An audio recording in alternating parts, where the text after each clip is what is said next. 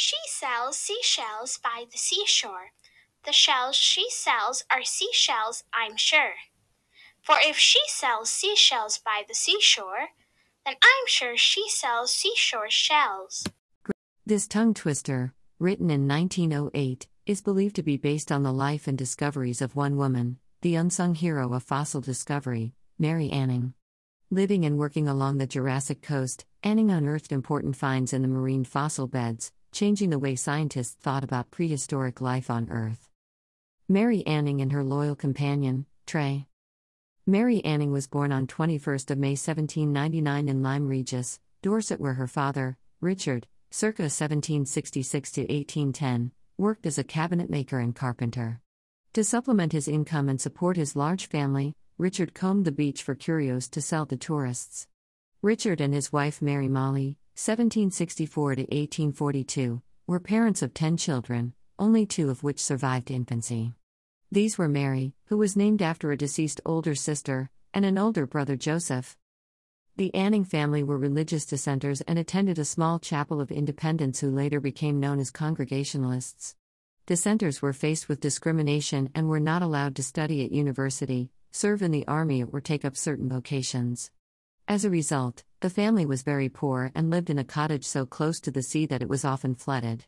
On one occasion, the Annings were forced to climb out of an upstairs window to avoid drowning inside. 1842 sketch of Anning's house. Despite being poor, Mary Anning was well known in the village from a young age. In 1800, when Anning was only 15 months old, she was being held by a neighbor under an elm tree, which was suddenly struck by lightning. The neighbor and the other people under the tree were all killed. However, Mary miraculously survived. Superstitious neighbors later attributed Anning's intelligence, curiosity, and personality to the event. Schooling was limited for females at the beginning of the 19th century, so, combined with her parents' lack of money, Anning could not receive a normal education. Instead, she relied on the Sunday school at the Congregational Chapel for lessons in reading and writing. Many Congregational churches at that time concentrated on educating the poor than traditional Sunday school lessons. Anning's interest in fossils came primarily from her father, however, she was also inspired by her pastor, the Reverend James Wheaton. In the Dissenters Theological Magazine and Review, Wheaton had published 2 articles, one arguing that God created the world in 6 days and the other urging the congregation to study science and geology. As soon as she was old enough, Anning's father allowed her to accompany him and her brother Joseph on fossil-finding expeditions. Mary and Joseph likely did the majority of the work for, by this time, their father was suffering from tuberculosis. He was also suffering from injuries after falling from a cliff. By November 1810, Richard Anning was dead and the family were left with significant debts, forcing them to apply for parish relief. Meanwhile, Anning and her brother continued collecting and selling fossils to tourists. They set up a stall near the coach stop to draw the attention of people visiting the seaside resort. Labeled as curios, the Annings sold significant fossils, possibly without being fully aware of what they were. One of Mary's detailed sketches. Ichthyosaurus platodon skull found by Joseph Anning in 1811. Although Mary Anning eventually became famous for her finds, it was her brother Joseph who found the first significant fossil.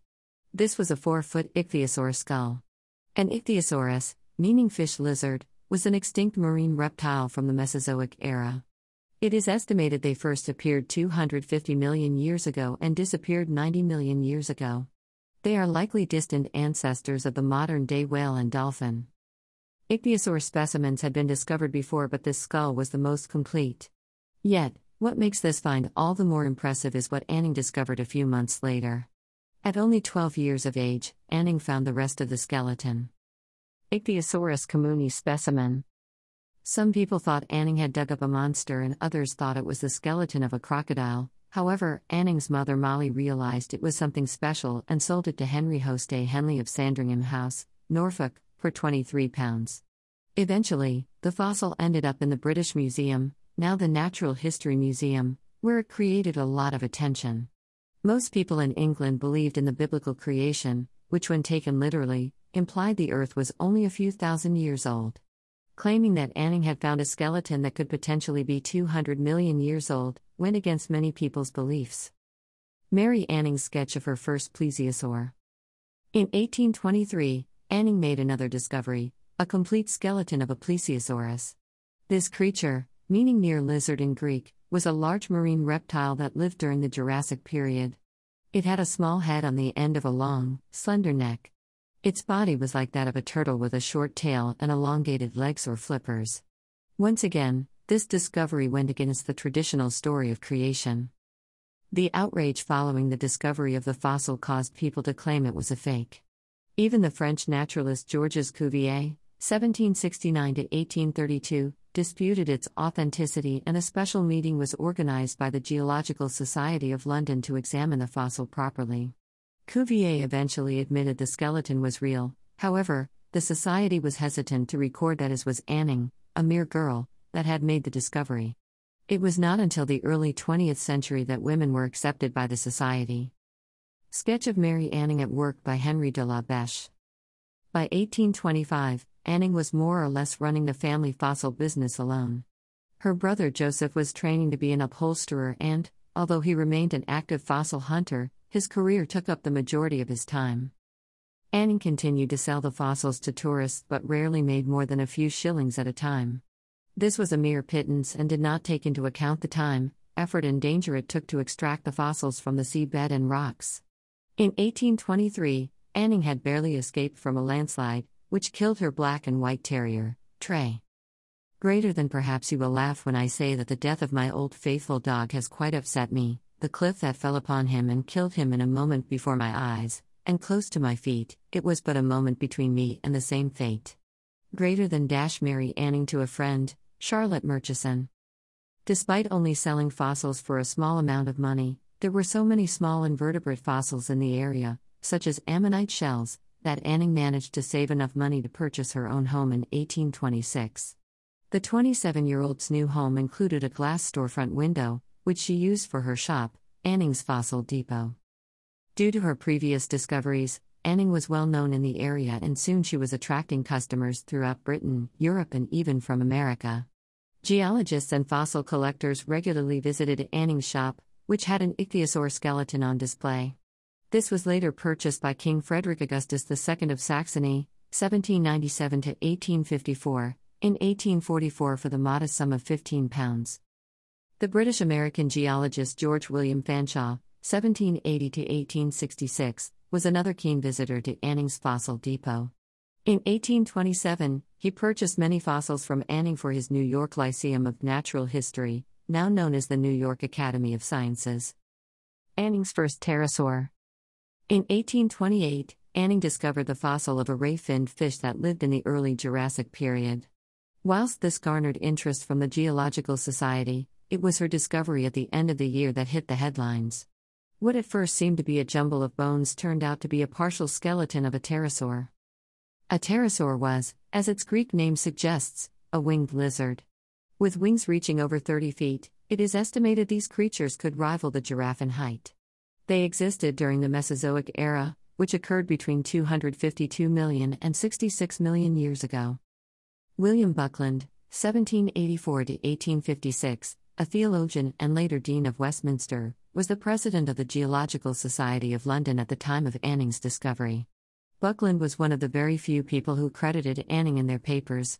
As well as the pterosaur, Buckland praised Anning for her skill in dissecting cephalopods, a type of squid, and for solving the mystery of coprolites, which Anning suggested correctly were fossilized feces.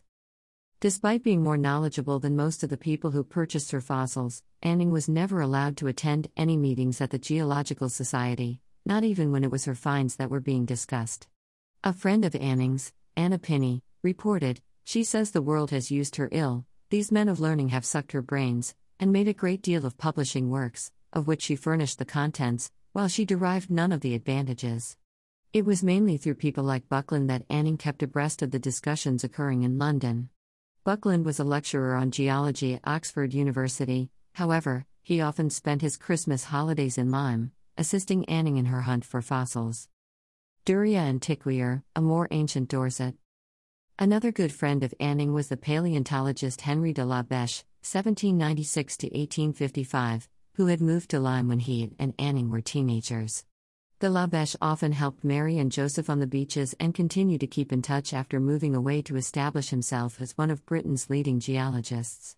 In 1830, de la Beche was inspired to paint Duria Antiquaire, a more ancient Dorset from which he produced and sold prints. This example of paleoart was the first of its kind, representing prehistoric life based on fossils. De la Beche gave the money raised from the prints to Anning, who, despite being a successful fossil hunter, continually struggled to make ends meet. Frontpiece of the Book of the Great Sea Dragons.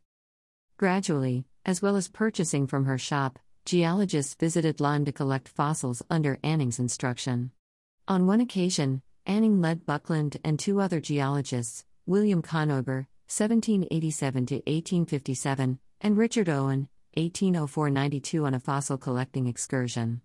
She also helped the fossil collector Thomas Hawkins, 1810–89, search for ichthyosaur fossils. Hawkins went on to write many books, including memoirs of Ichthyosauria and Plesiosauria and the Book of the Great Sea Dragons. Louis Agassiz, 1807–73, a Swiss geologist, was so thankful for Anning's help when he was searching for fish fossils in Lyme Regis in 1834 that he named two specimens after her. These were the Acridus anningi and Balanostomus anningi, which became extinct around 54 million years ago. Cast of Plesiosaurus macrocephalus found by Mary Anning in 1830. Anning's final major find was a skeleton of a new type of plesiosaur, which she discovered in 1830. She sold the skeleton for £200 but lost all her savings 5 years later due to a bad investment. It is not certain whether she entrusted her money to a con man or whether the man died suddenly before the investment was finalized. However, there was no way Anning could retrieve the money. Concerned for her welfare, William Buckland went to both the British Association for the Advancement of Science and the British government to persuade them to award Anning a civil list pension in return for her contributions to geology. Although it was unusual for a woman to receive such an annuity, Anning was granted a £25 annual pension, which gave her a certain amount of financial security for the rest of her life. Gravestone of Anning and her brother Joseph in St. Michael's Churchyard. Anning's career as a fossil collector was hindered by breast cancer. When the Geological Society learned about her diagnosis in 1846, they raised money to help her cover the expenses of her medical treatment. Unfortunately, she passed away on 9 March 1847 at the age of 47. Henry de la Beche wrote a eulogy, which was read at a meeting of the Geological Society and published in the Society's quarterly transaction. This was the first time a woman had been honored in this way. Later, in 1865, Charles Dickens, 1812–70, wrote about Anning's life in his magazine All the Year Round.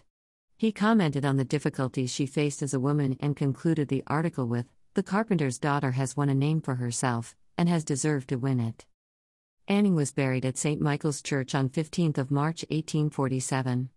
Although Anning had attended the local Congregational church as a child, attendance began to dwindle after the beloved pastor and fossil collector left in 1828. Anning decided to leave the church and its new, less likable pastor for the Anglican Church. Some of her regular customers, including Buckland, Conover, and Sedgwick, were members of the clergy and supported Anning's decision. The move also earned her more respect since the Congregationalists were still distrusted by the locals. Mary Anning's window, St. Michael's Church. Shortly after her death, members of the Geological Society raised money for a stained glass window in Anning's honor, which was unveiled at St. Michael's Church in 1850. This window is sacred to the memory of Mary Anning of this parish, who died 9 March AD 1847, and is erected by the vicar and some members of the Geological Society of London in commemoration of her usefulness in furthering the science of geology, as also of her benevolence of heart and integrity of life. The window shows the 6 corporal acts of mercy: feeding the hungry, giving drink to the thirsty, clothing the naked, sheltering the homeless, visiting prisoners, and visiting the sick. Despite her early death, Anning's discoveries continued to help geologists and led to the creation of the discipline paleontology. Although the finds initially caused controversy with the strict teachings of the Church, people were now aware that there had been an age of reptiles. They also provided evidence for extinction, which was another thing that caused outrage amongst the devoutly religious. People protested that extinction would imply that God's creation had been imperfect. Gradually, People began to adapt to the new ideas and realized they did not evidence that God did not exist and accepted them as new information about God's creation. Throughout the 20th century, authors began to publish books about Anning's life, for instance, The Heroine of Lyme Regis, The Story of Mary Anning the Celebrated Geologist by H.A. Ford. Unfortunately, Anning's name gradually faded from the history books and science books until she was almost forgotten. While schools taught children about dinosaurs, they did not cover the people who discovered the skeletons and fossils. Fortunately, those working in the field of paleontology remembered her, holding an international meeting of historians, paleontologists, fossil collectors, and others interested in Anning's life in Lyme Regis to mark the 200th anniversary of her birth. The Natural History Museum credits Anning with many of the fossils in their collection. They have also named the members-only area the Anning Rooms in her memory. The rooms include a restaurant, lounge and study area. In 2018, it was announced that Kate Winslet would play Mary Anning in an upcoming British-Australian romantic drama film called Ammonite. The film is scheduled to be released in 2020. Another film currently in the post-production stage is Mary Anning and the Dinosaur Hunters. This film, unlike Ammonite, which starts later in Anning's life, is a biopic spanning from her birth into adulthood. Jenny Agutter is cast as Anning's friend and mentor Elizabeth Philpott, 1780–1857. Philpott was an amateur fossil collector who, like Anning, collected fossils in Lyme Regis. She befriended Anning when she was only a child and, despite the 20-year age gap, they remained close for the rest of their lives. Although it was Anning who made the most significant discoveries, Philpott was a person that encouraged Anning to read about geology and understand the fossils she collected. It is hoped that these films will boost knowledge and interest in Mary Anning and her contributions to science. More and more women are being acknowledged for their achievements during a time when women were not allowed to be credited. Since the anniversary of the women's rights campaign led by the suffragists and suffragettes, more determination has been exerted to discover the women who have been erased from history. Mary Anning is just one of many women who deserve to be remembered.